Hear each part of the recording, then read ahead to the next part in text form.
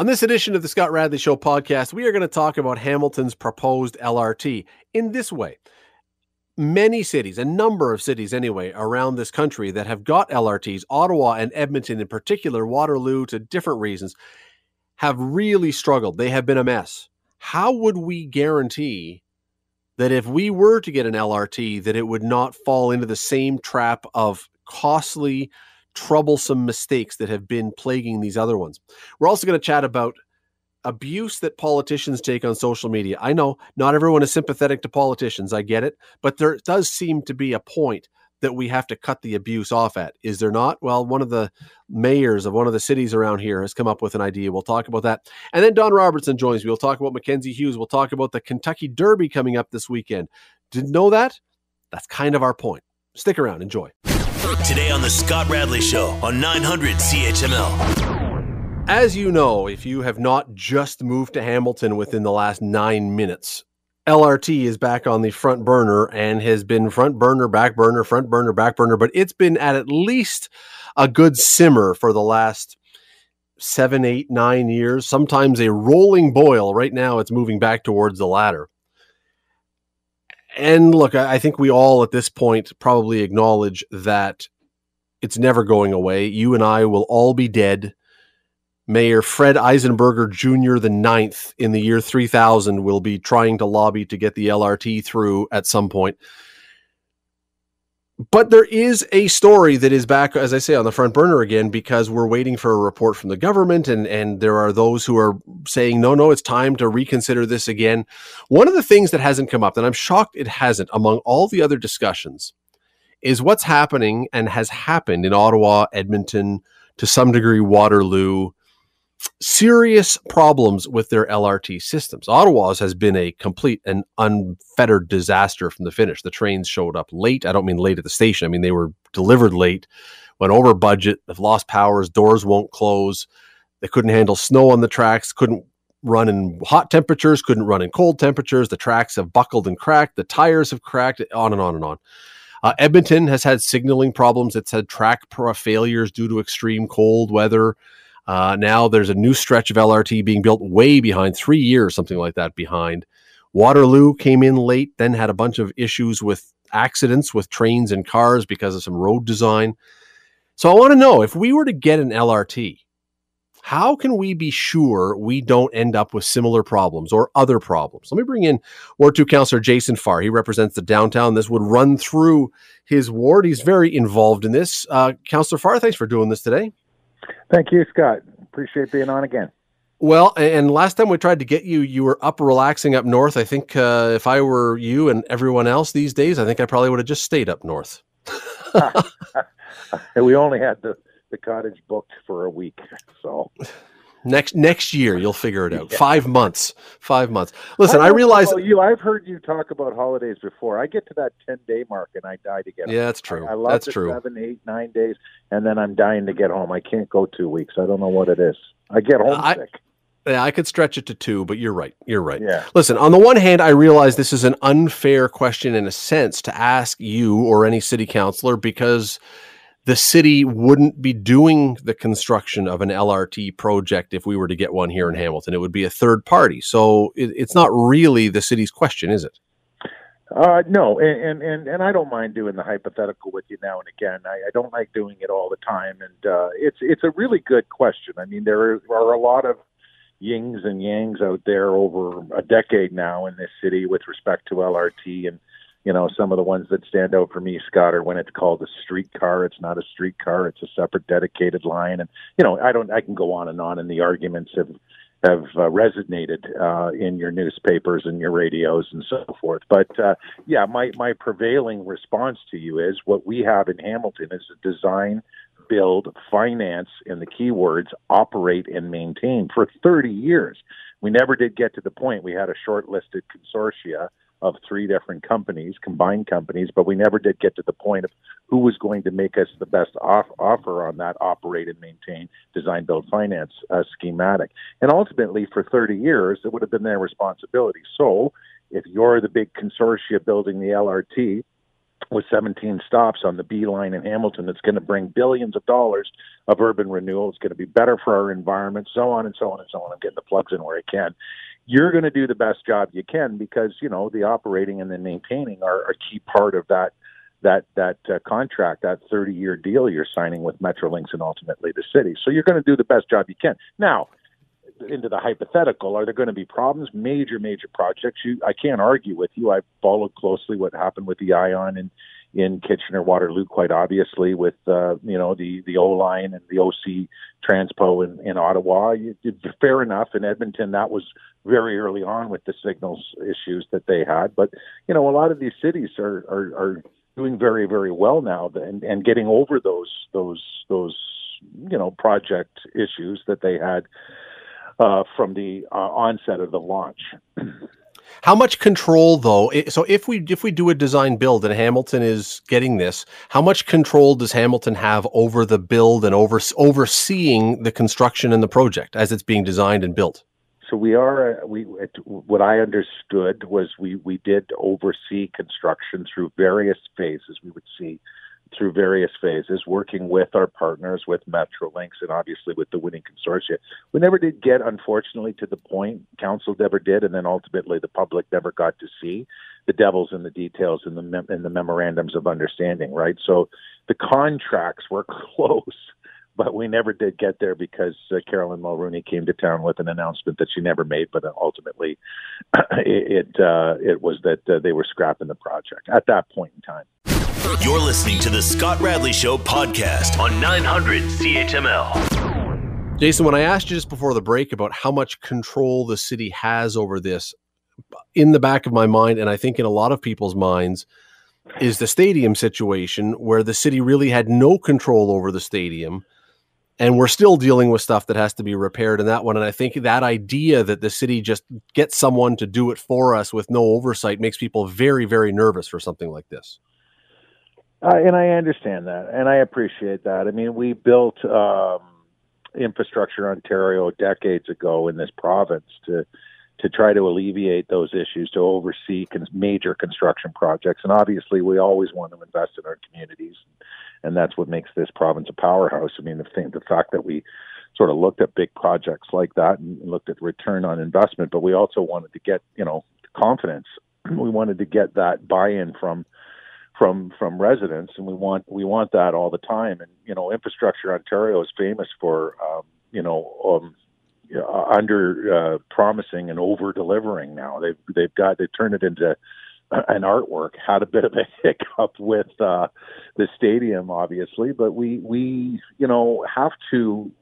don't have the staffing, the construction workers, the expertise in engineering, and the many expertise needed to different people with expertise is needed for major projects. And so you do outsource, obviously, these projects. And sometimes these consortia, it just takes one of the smaller companies or mid-sized companies involved in the consortia to have their own issues, and that could mess up the whole ball of wax or slow things down or cause, like we had with, as I recall, with the stadium, something to do with rebar issues where it was placed in the wrong way and not built for stadium standards, but instead for, stairs or something. So look, I don't want to, look like I'm defending major problems when it comes to huge infrastructure projects, but it happens. It happens probably, Scott, all over the world. It's not great when it happens. It doesn't do wonders for the confidence of the citizens who either have been giddily looking forward to those major infrastructure projects, stadiums or LRTs, or have been arguing for years against them. So it's tough. You have to build in, contingencies are very, very important, and there's a lot of lawyers involved too, Scott. Is there any way to ensure that it doesn't happen? I mean, I suppose if there was, Ottawa and Edmonton, for example, wouldn't be in this position they're in. If there was a way to guarantee that you don't end up with something like this, my thought is, would the stadium have been in a better spot if Hamilton had been able to oversee the construction more closely? I don't know what the answer to that is.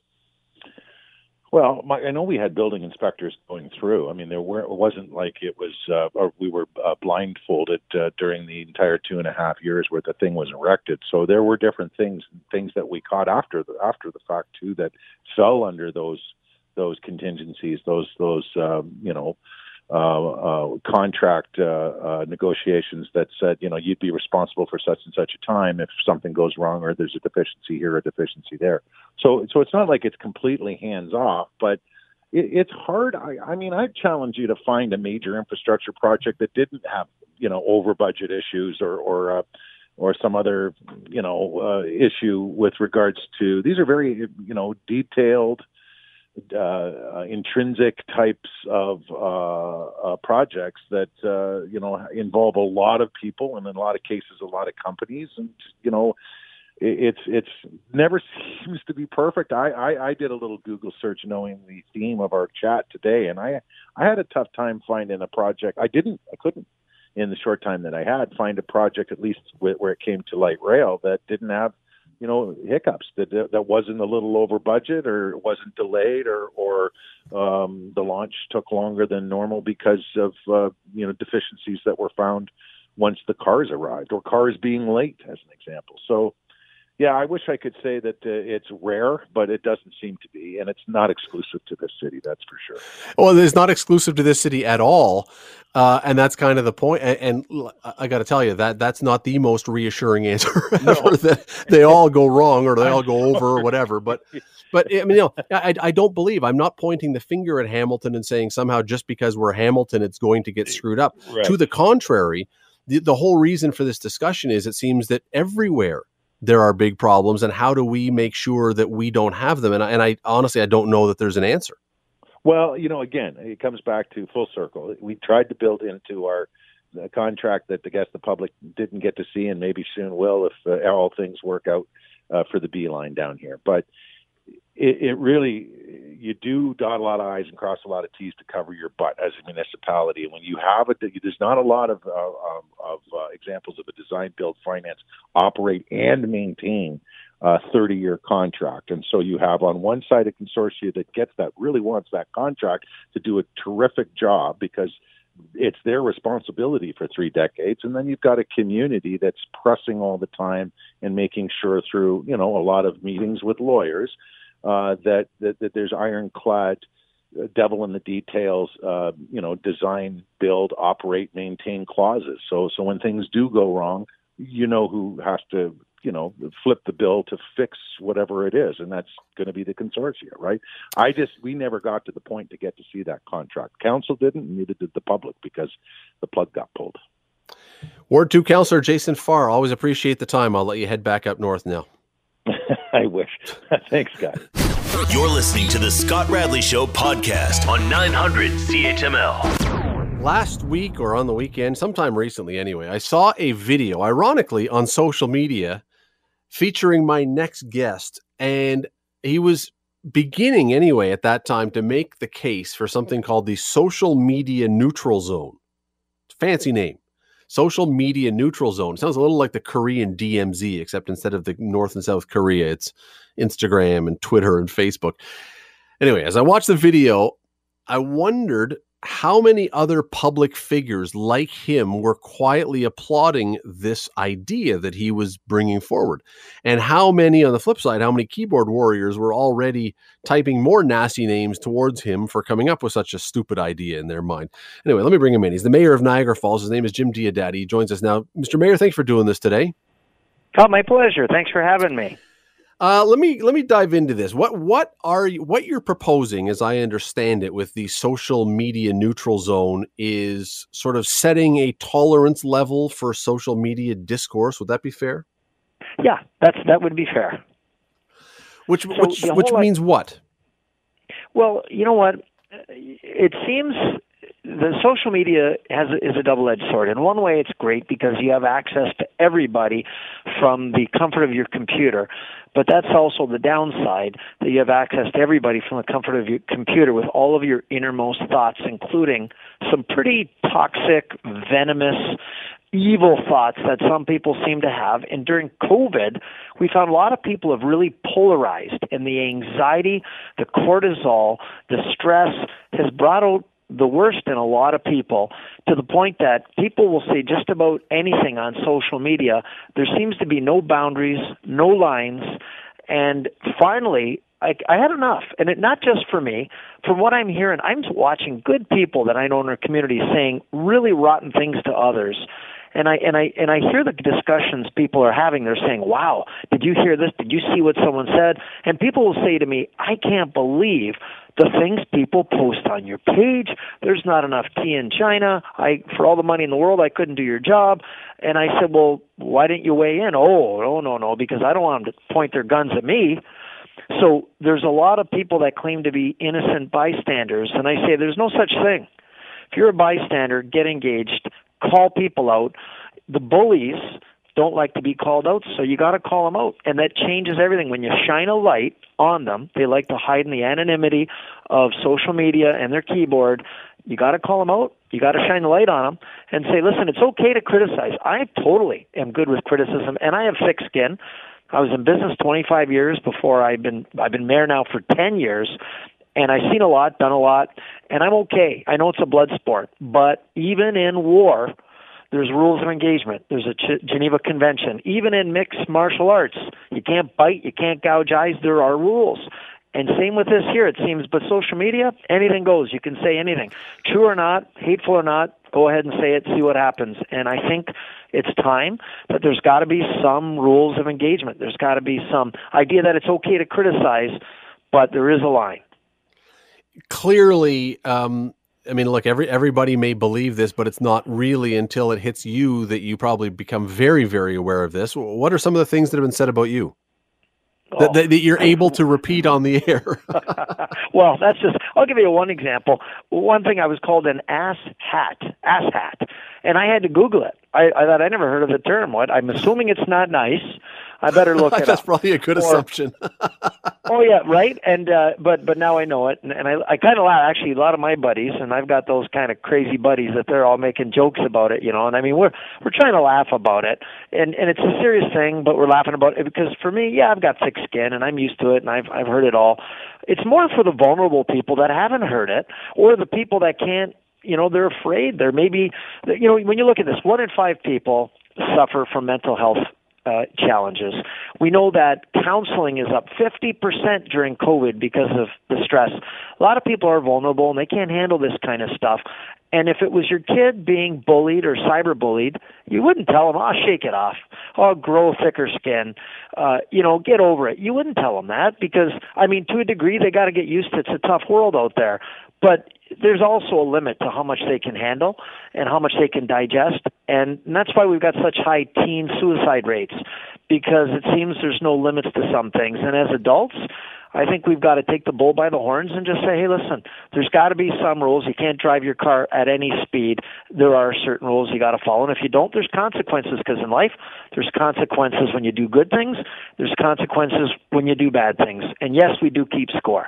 So what are you doing then? What is this? What are you hoping to do? What are the rules? What's the neutral zone that you're trying to create here? Well, there's a number of things that we're trying to do. Number one, we put a bunch of graphics together that anybody can use, that they can put them on their page. Matter of fact, I was just speaking with a major board of education who want to utilize this whole idea because they can't believe either what's been said. And I happen to know that a lot of media has to regularly take down posts. It's not about freedom of speech. We believe in that, but there's a limit to what you can say. So the idea is that we're going to call people out when they cross that line, when they're outright lies, when they're hate, when they're just venomous, toxic kind of comments. We're going to delete them, and I'll delete the comments, and I will block the people. And I tell them it is not, it's a luxury to be able to be on my page. It's not a right. And if you cross the line, if you break the rules, if you're disrespectful, it's okay to disagree. It's not okay to disrespect. And if you choose to, just know that it's one strike. It's not baseball. It's one strike. You're out. And you won't be allowed to post anymore. And as long as they know up front, and if you want to say that kind of stuff, do it somewhere else. You're not going to do it on my page anymore. The old, like Mom used to say, my house, my rules. And if you don't like the rules, there's the door, son. So, and we're just saying, listen, we're not saying that you can't have to agree with everything we say, and you don't have to say all nice things, but you got to do it in a respectful way. That's all we're saying. And if not, we're going to do. And I see this picking up momentum. I don't know. Between my social media posts, there's well over 20,000 or 25,000 views. And I can't tell you the thousands of messages and things that I've received, because I know we're not unique here. You're listening to the Scott Radley Show podcast on 900 CHML. The difficulty, Mr. Mayor, with this, there's a couple of them. One of them I think is pretty obvious, and that is you can block someone on your Facebook page, let's say, but there are so many different social media worlds that people can live in that it's going to be almost impossible to stop this or to stop them from saying those things. If you stop them on Facebook, they go to Instagram. You stop them on Instagram, they go to Twitter. It's going to still happen. Yeah, it absolutely will. But what I find, Facebook is the worst place. There's a lot more positivity and a lot more things on Instagram, on LinkedIn, Twitter, I think, that are more uplifting. I mean, that's not to say it's all good, because it's not all good. It's good and bad. But Facebook seems to, for some reason, be the dwelling place for a lot of these people that really enjoy ganging up on somebody with an idea that's different than their own. Even, I have to say, I reached out to Gordon Krantz, the Mayor of Milton, longest-serving mayor in Canadian history, at 40 years, and even longer than Hazel now. And I asked him, I said, have you seen anything like this before? And, I mean, you've seen a lot. You've been around. Have you seen anything like? He said, not even close. Nothing even approaches what's happening right now during COVID. And it's really amplified the social media, and it's really polarized opinions. It seems it's pushed people farther out. And the last 6 months has been unlike anything I've ever seen before. And I know we're creatures of routine. We like our predictability, and routine's been thrown off. I mean, kids are out of school, people aren't working, we can't go to our regular hangouts, we can't do the things that we normally like to do, and everybody is just out of sorts. It's been the hottest summer on record, and everything is just piling. We can't go across the border. We got a lot of crazy things happening in the U.S., and I just think they're being affected by it. We're social beings, and it's having an impact. And no, we can't stop it. Can't stop anything. And you can't adjust. You can adjust your sails. So that's what we're going to do, and start a trend and start calling people out, because no one event is going to stop everything. But in the same way, how do you eat an elephant? One bite at a time. That's the approach we're going to take, and we're just going to say we're not going to accept this anymore. And we invite anyone else to take the same approach. And if you had enough, if you're sick and tired of being sick and tired, well, then do something about it. And so I'm doing something about it, and I'm telling people. And they can do something about it, or they can continue to put up with it. But I just want people to know I'm using my platform to let people know how I'm dealing with it and invite them to do the same. The other thing, and you already touched on it a little bit, is you are an elected official. You're a public official. There's going to be a very fine line, I think people are going to see, between you blocking something and the discussion of free speech. How do you navigate that? How do you make sure that it's not just cutting down on free speech? Well, and that was what I was most sensitive to, Scott, and I don't want people to think that this is about stifling free speech. It's not. I believe in that, and we still want their opinions. And as I said earlier, disagreeing is fine. Disrespecting is not. And there's a big difference. And I think I illustrated earlier, even in war, there are rules. And even in mixed martial art fighting, there are rules or things you cannot do, or you will be disqualified. And in this case here, even the media takes down posts that cross that line. I know that for a fact. So we need to understand there are lines, and they need to be drawn, and people need to know where they are, and they need to respect. And when you cross that line, there's consequences. And in this case here, I'm not in any way stifling public opinion, disagreement. Even if you want to take shots at me, I'm okay with that, because people do it on a regular basis. The key is you got to do it in a respectful way. It's how you say it. That matters. Words have meaning. Words have power. And we want to set a good example for our kids. And you don't just start swearing at people or calling them crazy names or mini Trump or, like I said, the list went on and on. There were some real creative names, and some of them I had to look up because not names that I was used to. And people need to realize, because they don't realize, even I saw Jimmy Kimmel do it one day. He talked about, and you think a guy like him, he's entertaining people, he's having fun, putting smiles on your face, that people would just have all good things to say. And I couldn't get over some of the things he's been called and things people have said about him. And I want people to realize we're all in the same boat. We're all in this together. Nobody is immune to this. And I just wanted people to know that, and I'm in the same boat as well, so I'm going to try to use my position to encourage people to do the right thing so we can have good, mature dialogue, and it's constructive, not destructive, and we can move the ball forward instead of wrecking the ball. Jim Diodati, the mayor of Niagara Falls, thanks for the time today. Appreciate it. It's my pleasure. Thanks for giving me the opportunity to share with your listeners. It is a really interesting idea. I mean, for obvious reasons, because we do have a problem. I think everyone acknowledges we do have a problem with social media. It is a toxic pit of slime a lot of the time. The tricky part here, especially for an elected official, is finding that line. Because look, if you're just eliminating people who are being vile and abusive, I don't think too many people are going to have an issue with that. It's the first politician, I'm not saying the mayor, but I'm saying the first politician who follows this example and takes something down that isn't really that, but is critical. Now you run into a whole different set of problems. You're listening to the Scott Radley Show podcast on 900 CHML. Let me bring in a guy who has probably written a few 8s on a scorecard over the years. Don Robertson of the Dundas Real McCoys, of ComChoice Realty, of a variety of other things, and a man who I am led to believe via video evidence played at Copetown Woods Golf Course today. I don't know if it was 9 or 18, and I can't tell you if he put an 8 at any point down in his scorecard. Maybe he'll own up. Don? I did not have a chilly score, and I didn't play golf at Copetown Woods today. So You didn't? There's obviously some fabricated video evidence of me. Well, maybe was it? Did you play recently? Yeah, a while ago, a couple of weeks ago.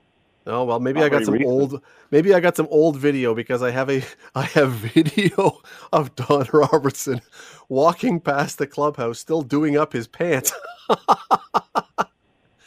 Where the hell did that come from? Well, I can't betray my sources. Let's just say I'm very confused about whether you were not wearing pants in your cart or whether I was just, the pants were getting done up a little late, all things considered. You were on the course almost when the pants were being done up. Wow. I want to see that video so I can take it down. Oh, it's not up anywhere. I have not posted. I don't want to get sued. Well, how do you have it? And I have contacts and sources. Wow. People with cameras everywhere just watching Don Robertson. Anyway, yeah, there you go. Mr. Forth. There you go. Yes, it's we'll get back to that one later. We'll try and sort out the case of why Don did not have his pants on the golf course later. After your last segment and penises being used when they shouldn't and thinking you've got false penises and so on, it's a great way to open this segment. Yeah, that'll be the last time we talk about that on this segment too, let me tell you. Let me go to we are on golf though, and it's ironic that we're going to start here because we talked about this last week, and I had no idea last week that what we talked about and what we were going to be discussing would be so applicable again the week after.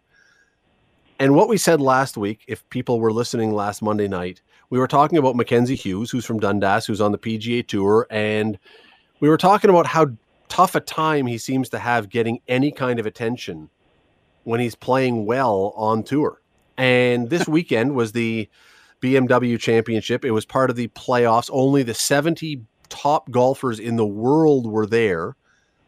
They were vying for a chance to finish in the top 30 to have a chance to go to the Tour Championship next week. But again, the 70 top golfers in the world. And for most of the week, Don, Mackenzie was either first or second place. The guy was right up there on the leaderboard with the best golfers in the world. And again, the guy cannot get on TV. And, I understand they want stars, and I understand they want to show Tiger Woods do everything. And I understand they want I just don't get it. I am at the point where I understand if he was 10th or 12th or 15th or 20th that you wouldn't, but he was second and they still ignore him. It is bizarre to say the least. He's an excellent young man. He has no baggage. There's no reason not to, other than he's not an American.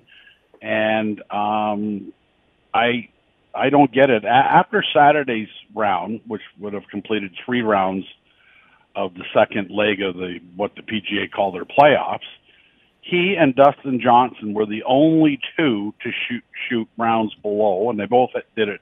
They've done it twice below par, and you couldn't find him with a search warrant on Sunday. On the first hole, he gets a birdie, and I'm going, what a great start. Then I realized it's over 40 feet, and I think you might find it on YouTube if you can search it. I mean, it was absolutely bizarre. You're right. I mean, if Tiger was going to take his golf glove off, it was big news, and he was 10 over par. It was bizarre. I know he's sizzled, but, boy, he flamed out. It was over with. And who was the other guy that they kept showing all the time and saying wasn't Thomas, was it? I mean, Adam Scott was on there a lot. There was a lot of Adam Scott. Yeah. And I wonder if that's just because he's got the wonky. He's got the wonky putter. He's got the long putter, so he looks funny, and so maybe that's it. I don't know, but he was absolutely out of it. And they talked about what a poor day he was having, and what a poor guy. We all feel bad for him. And then finally, when they have absolutely no choice, because there's only 4 golfers left on the golf course, and Mac bogeys the 17th, and people like you and I are going, boy, this is not good, because on the Friday, he double bogeyed 18. He was 4 over on Friday. He was 4 over in the last 4 holes, which, had he not have done that, he may well have won the tournament, but that is part of the game. I mean, you got to play all the holes, and he just smokes one down the 18th, and he's got a shot to the green that looks like most, 6 handicappers could put it in the middle. He drops it in the sand trap. And then they got to talk about him, right? And they did. And they did a nice job, and they did a nice interview afterwards. And Mackenzie Hughes, being a good Canadian kid, thanked everybody back home and thanked his wife and his kids and everybody else. And good for him to jam that in there, because he doesn't get enough opportunities. Well, he doesn't. And again, I mean, it sounds, I suppose some people are saying, you guys talked about this last week. Last week was last week. This week was even more egregious in my mind, because, again, he was in the top 2. And your point, and I know a lot of people are saying, well, it's an anti-Canadian thing. They only want to show the Americans. Except way before he was in the position to win, they were showing Rahm all the time, who's Spanish, and they were showing Neiman, who is Chilean, over and over. And they were showing Matsuyama, who now he started the day in the lead, but quickly fell off, and he's obviously Japanese. Like it's not like they wouldn't show non-Americans. They of course, you're right. They show Tiger Woods no matter what he does, and they were going to show Dustin Johnson, and I understand that Dustin Johnson is the best player on tour right now, and they were going to show Rory McIlroy because he's a star. But it takes a while for Dustin Johnson to walk from his tee shot to where the ball is. And it takes a while for the other guys to, so it means there's time in there to go to other golfers. And for some reason, the other golfers they go to are never Mackenzie Hughes.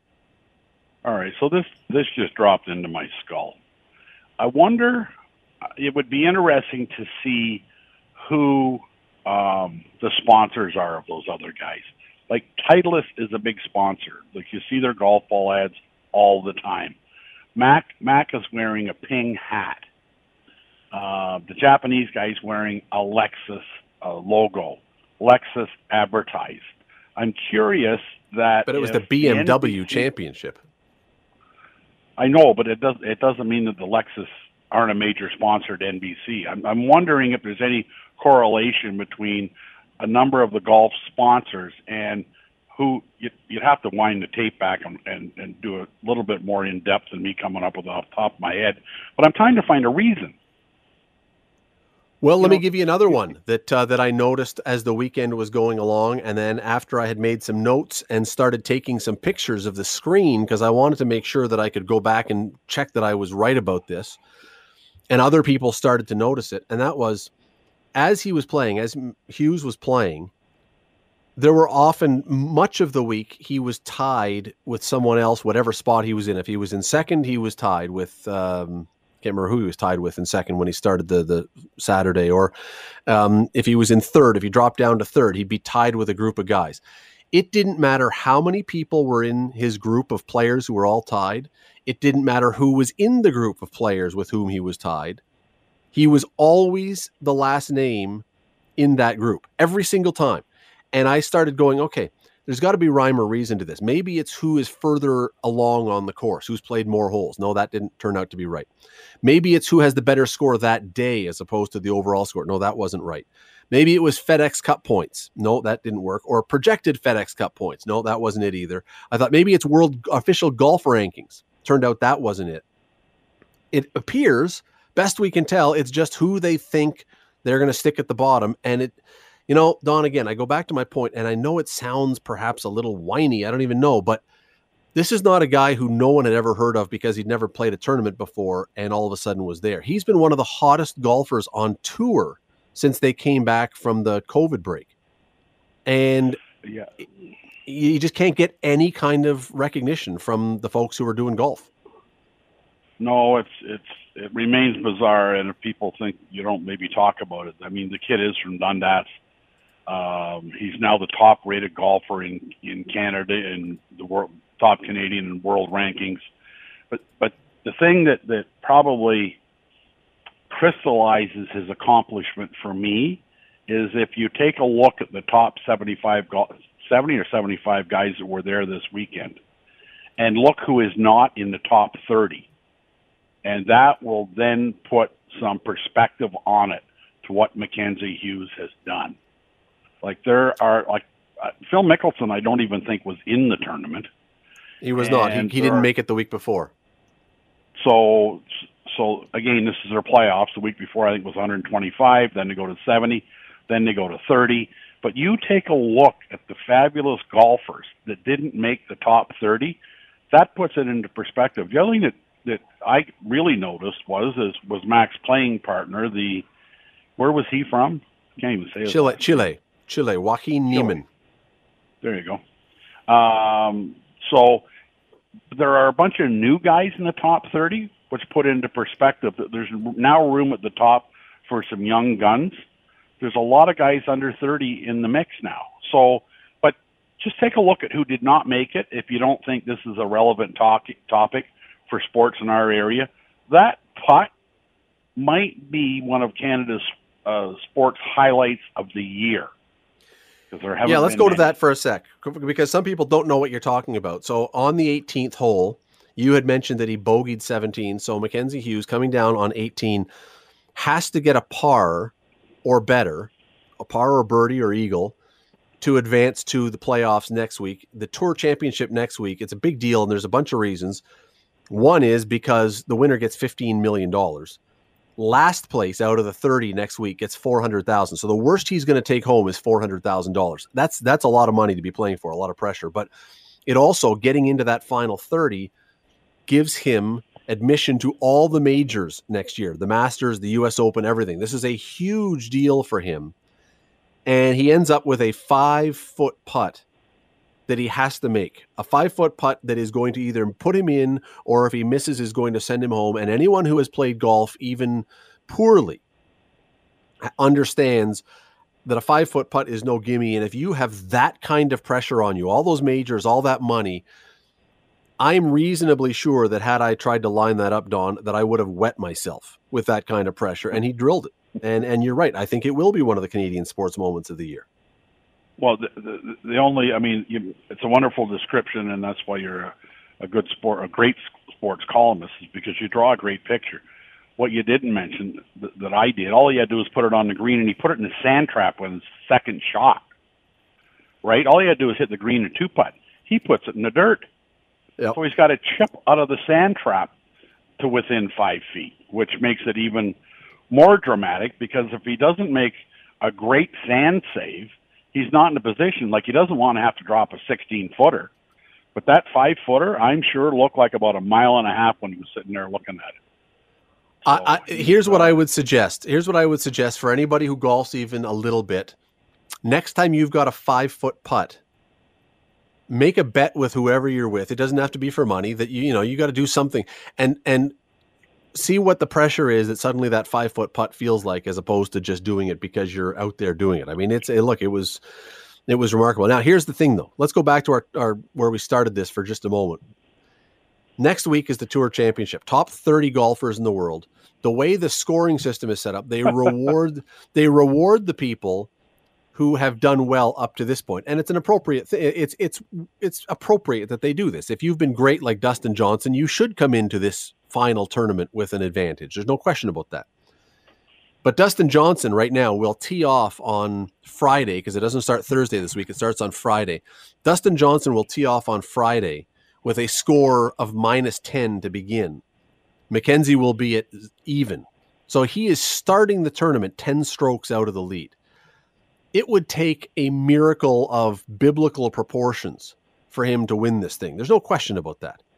And my thought and my expectation now, Don, is because you're now starting the tournament 10 strokes out of the lead, if we see Mackenzie next weekend at the Tour Championship, it will either be because he gets a hole-in-one or because he gets hit by lightning. I mean, short of those two extremes, I just don't expect that we're going to see him on TV at all, because he's not going to be in contention, and that's just the reality. Well, the reason that his odds are better to be on TV, and you may be factually correct, is that there are only 30. That said, they only showed them when they were down to 4. So I agree. I mean, it's like home ice advantage and home court advantage and everything else. The guys that are in top I heard saw some squawking on Twitter today how Mac's getting ripped off while starting 10 strokes behind. I text Mac today, and he was kind enough to get back to me. I kind of sent him a quick congratulations. I wasn't going to do it yesterday, and I told him he's got to be a little sharper because it's hard on a full-figured guy's heart when he's doing that. And he texted me back. He said, it's hard on my heart, too. But where can he lose? You're right. Like, he's up $400,000. I don't know what he made yesterday.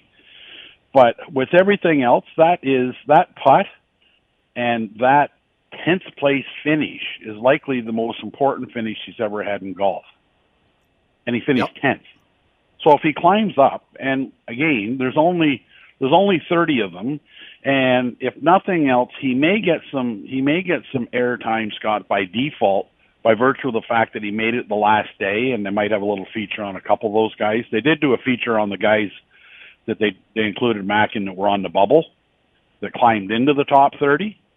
So, I mean, there's a chance, but I'm with you. I don't think they're just going to all of a sudden start featuring Mackenzie Hughes. Sadly. No, and when I say show, yeah, you know what? They could show a small feature. I'm talking about covering golf, and I'll put the over under on 10 strokes for the entire weekend that we would see from him. Maybe I'm a little too short on that. Maybe he's going to by default get more. But anyway, the problem with this is, Don, as we continue to go on about this, I don't know that Mackenzie honestly cares about it. I think his sponsors do, and I don't really care about the sponsors, quite honestly. That doesn't affect me at all. But there's an awful lot of people in this area and in this country that are deeply invested in watching this and are really wanting to see what's going on. And it's for them that I get cranky and get upset, because it's like you're screwing over a lot of people who want to see this guy. And I'm not saying show every shot, but he basically was Mr. Invisible until you had no other choice on the 18th hole. You can do better than that. That's my point. Of course they can. And you wrote a great column about it, and a lot of great little catchphrases you had in it. Like seeing Jimmy Hoffa might have been easier.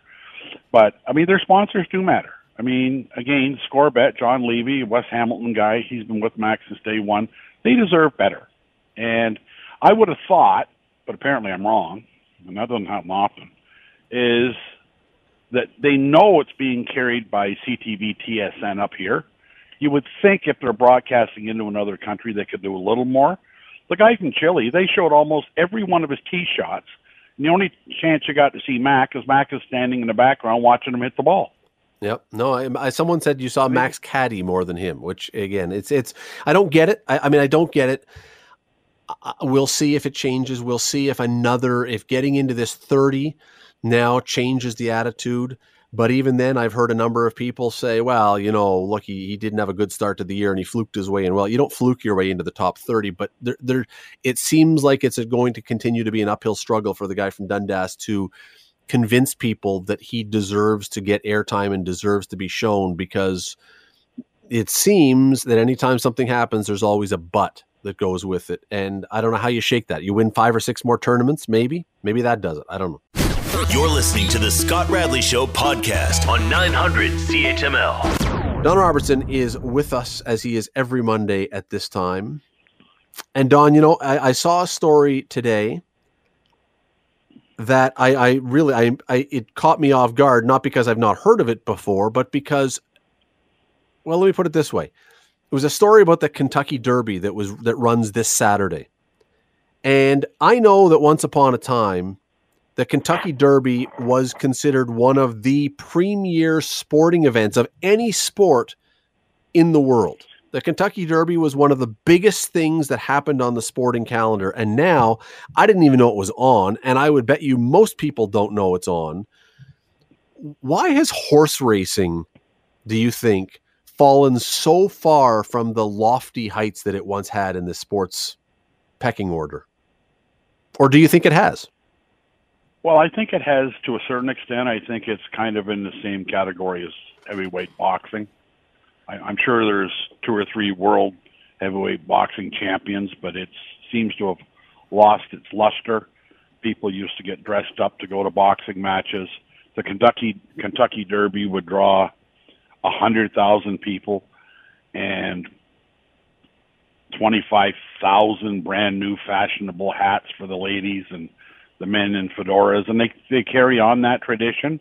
I think one of the big things that have changed in a couple sports like that, Scott, is instant TV of an awful lot of sports. I mean, when those items were big, there wasn't ESPN, there wasn't Sportsnet, TSN. Those were big deals on national television, and I think that they're just fighting with so many other sports to get their pound of flesh. I mean, the Kentucky Derby was a huge event when nobody even cared about the NBA. Yep. So tell me about that switch. I don't know what it is, whether it's the athletes, whether it's the marketing, the presentation. But the Kentucky Derby is obviously late this year because of COVID-19. Close enough. Yeah, same idea. Pandemic. Anyway, it's different. I assume there won't be 100,000 people there. I don't know. But you're right. I don't think anybody's upset it wasn't run in the spring. It's being run in the fall now because it's lost some of the luster. And I think it's because there are so many sports channels now that offer so much more. And maybe that's it. I mean, first of all, under normal circumstances, they would still fill Churchill Downs and the place would still draw the 75 or 100,000 people. That's not the issue, because it's an event more than anything. I mean, I've thought of going. I've thought of taking my daughter who loves horses and just to see it live and in person. But beyond that, I can't think, Dawn, ever in my life, truly, that someone has come up to me and started a conversation about who do you like in the horse race today? Who do you like in the Derby? Who do you like in the Belmont? Now, that may just not be the circles I walk in, but once upon a time, it didn't matter what circles you walked in. That would have been the discussion. And I would be fascinated if Secretariat was on today, because we think of Secretariat as one of the great stories in American sports history. What would Secretariat be if Secretariat was running today? Not what Secretariat is. No, the legend likely wouldn't be there. The analogy I can draw, and I was a kid, and that wasn't 2 weeks ago. My dad wasn't, he didn't watch baseball, football. He wasn't a sports guy. Like, he had very little interest in any sports, but he always watched the Triple Crown, and he always made sure he watched the Kentucky Derby. Now, that'd be 40 years ago, so it was a real big deal to him, and he didn't go to the track. Like, he wasn't a bettor. He wouldn't, make sure he could get to Flamborough Downs or Woodbine or anything, but the Kentucky Derby was a big thing for him, and in that era.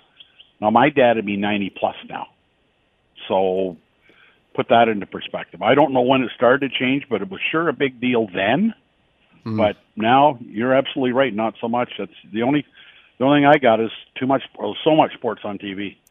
And you know what? Let me pick up on that point, because I think you may be really onto something there. Specifically with the fact that once upon a time when you didn't have all sports stations, and I mean, people forget that even hockey games were not all shown on TV. You had Hockey Night in Canada, and then for a while you ended up with weeknight games on CHCH around here, and you'd hope that maybe you get a Wednesday night game or something.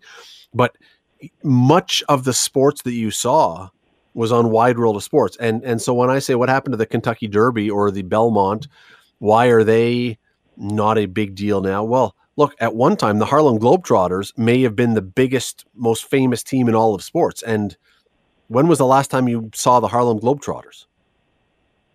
The only time you see them now is on ads on TV if they're making their swing through Southern Ontario. The But you would never watch it on TV. They're now gone. Yeah, you'd never see them on TV. Oh no! They don't even play Maple Leaf Gardens. I was going to say they don't play Scotiabank Center. They may play Cops, but they're more in the Hershey Center in Mississauga. They play in St. Catharines. Those are the venues that they play now because it's not a big deal. You're right. I mean, I was going to say Wide World Sports. I mean, if you wanted to watch sports on the weekend, you had to watch Wide World of Sports, and you had to watch ski jumping or whatever they had on if you were a sports guy, because that was it. Dick Meadows, Wednesday night on CH, and Hockey Night in Canada. And when I was a kid, again, not 2 weeks ago, Hockey Night in Canada didn't come on till Juliet was over. They didn't even show you the whole game. By the way, can you name the ski jumper who was the guy who crashed at the beginning of Wide World of Sports for the agony of defeat? It's a great skill testing question that you can win money with your friends on. Vinko Bogataj. And one of the great stories about him is that when Wide World of Sports had either their 25th or 30th anniversary gala at one time, and anybody who was anybody in sports who was alive at the time was there. I mean, this was enormous. The guy who was most sought out for autographs and pictures was Vinko Bogataj. Everybody wanted to meet up and get a picture and an autograph from Vinko Bogataj. And I'm talking about the other athletes. All wanted to meet the guy who was the agony of defeat. Anyway. Well, how many pieces was he in? Well, I thought, they didn't. They brought him in 4 different crates. The other sport that comes to mind when I think of Wide World of Sports, that again, because of that show, and again, we started this with the Kentucky Derby, and I think you probably nailed it. The other sport from Wide World of Sports that you never see anymore, and I am a big believer in this, that we should be bringing this back, is skate barrel jumping. Remember the skating barrel jumping where the guys would rip around the ice and then try and leap over the barrels and then crash? And it was always a Quebec guy named Jean-Pierre, and he would end up like wiping out and the barrels would fly everywhere. That we need to bring back. But when it turned into a bit of a wimp sport when they started putting cushions on the end boards. I mean, before when they just crashed into the boards, it was more Evel Knievel-like. That's another guy. Their Wide World of Sports was the Evel Knievel channel. That was what would Evel Knievel have been today if you didn't have Wide World of Sports giving him that platform? Perfect example. There are probably Evel Knievel guys out there, but they're playing county fairs in the States, right? Because it's not that big a deal. No, they do. But they took their life in their hands every time they did something. Even those barrel jumpers were wearing leather helmets. I mean, holy crap.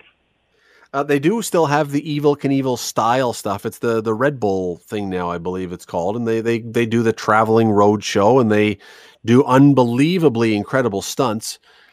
But unless you're really into that or aware of that, unlike once upon a time when, again, Wide World of Sports, you would turn on your TV on I guess it was a Saturday afternoon, and you had no idea what you were going to watch, but it was going to be cool and it was going to be something different and unique. And if you lucked out that it happened to be the week when you would get a Muhammad Ali championship fight, or you happened to luck out that it was a Globetrotters game, or we don't have it. You're right. We don't have anything like that now. We just don't, where there is a sense of not just the Kentucky Derby is one thing, but the Wide World of Sports, a sense of surprise and wonder at what you saw because you had no idea what you were tuning in to see.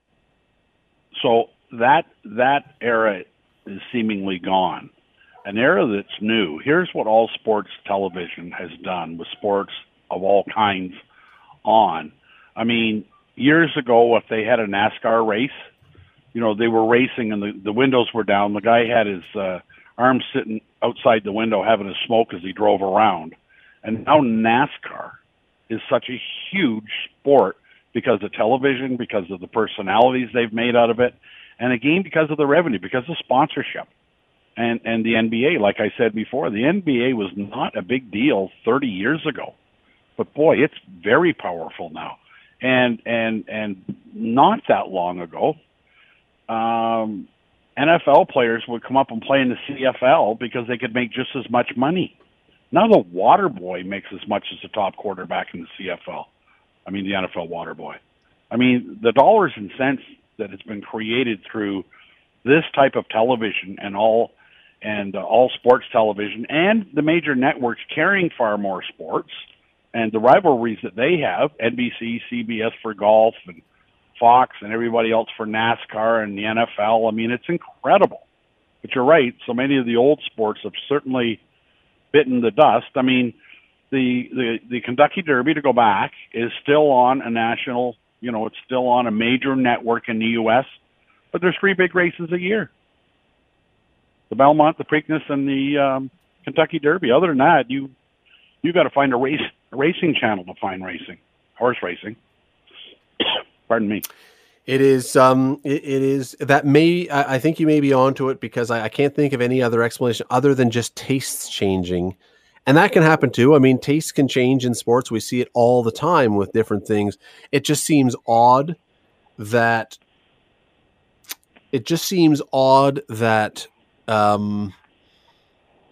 something that was that high on the pecking order of sports would fall this far. I mean, you can see there are sports that sort of come and go and everything else, but it just seems a little weird that it would be that high up and then it went. Anyway. Well, when you think about the race, I'm sure I got 4 seconds. When you think about the race, it's the most exciting 3 minutes in sports. I mean, it's not a long game. It can be, for sure. It's a short, it's a snapshot. Vinko Bogataj, by the way, his crash for the agony of defeat on Wide World of Sports, 50 years ago this year. March 1970 was when he launched himself into infamy. Wonder if he's still alive. That may be a phone call. We have to try and track down Vinko Bogataj and see if we can get him on the air here. I don't even know if he speaks English. Slovenia. Slovenia. I'll have to do a little digging. I don't even know if the guy's still alive, but that would be a fun interview to do if we could get him in, if he does speak English. We'll see. We'll maybe have you on to do it with me. Let's take we're going to take a goodbye. I don't even know what I'm talking about at this point. I'm so thrown off by all this stuff. That is our time. Thank you, Don Robertson, for doing this. Thank you, folks, for listening in today. We'll be back at 6 tomorrow. I will, by then, figure out what I'm talking about. We will talk to you then. Have a great night. The Scott Radley Show. Weekday evenings from 6 to 8 on 900 CHML. The Scott Radley Show podcast is available on Apple Podcast, Google Podcast, and wherever you get your podcasts. I'm Scott Radley. Thanks again for listening, and do not forget to subscribe to this podcast. It is free. You will never miss an episode, and also be sure you rate us and review us. Whatever you think of us, we'll take it. Thanks for listening.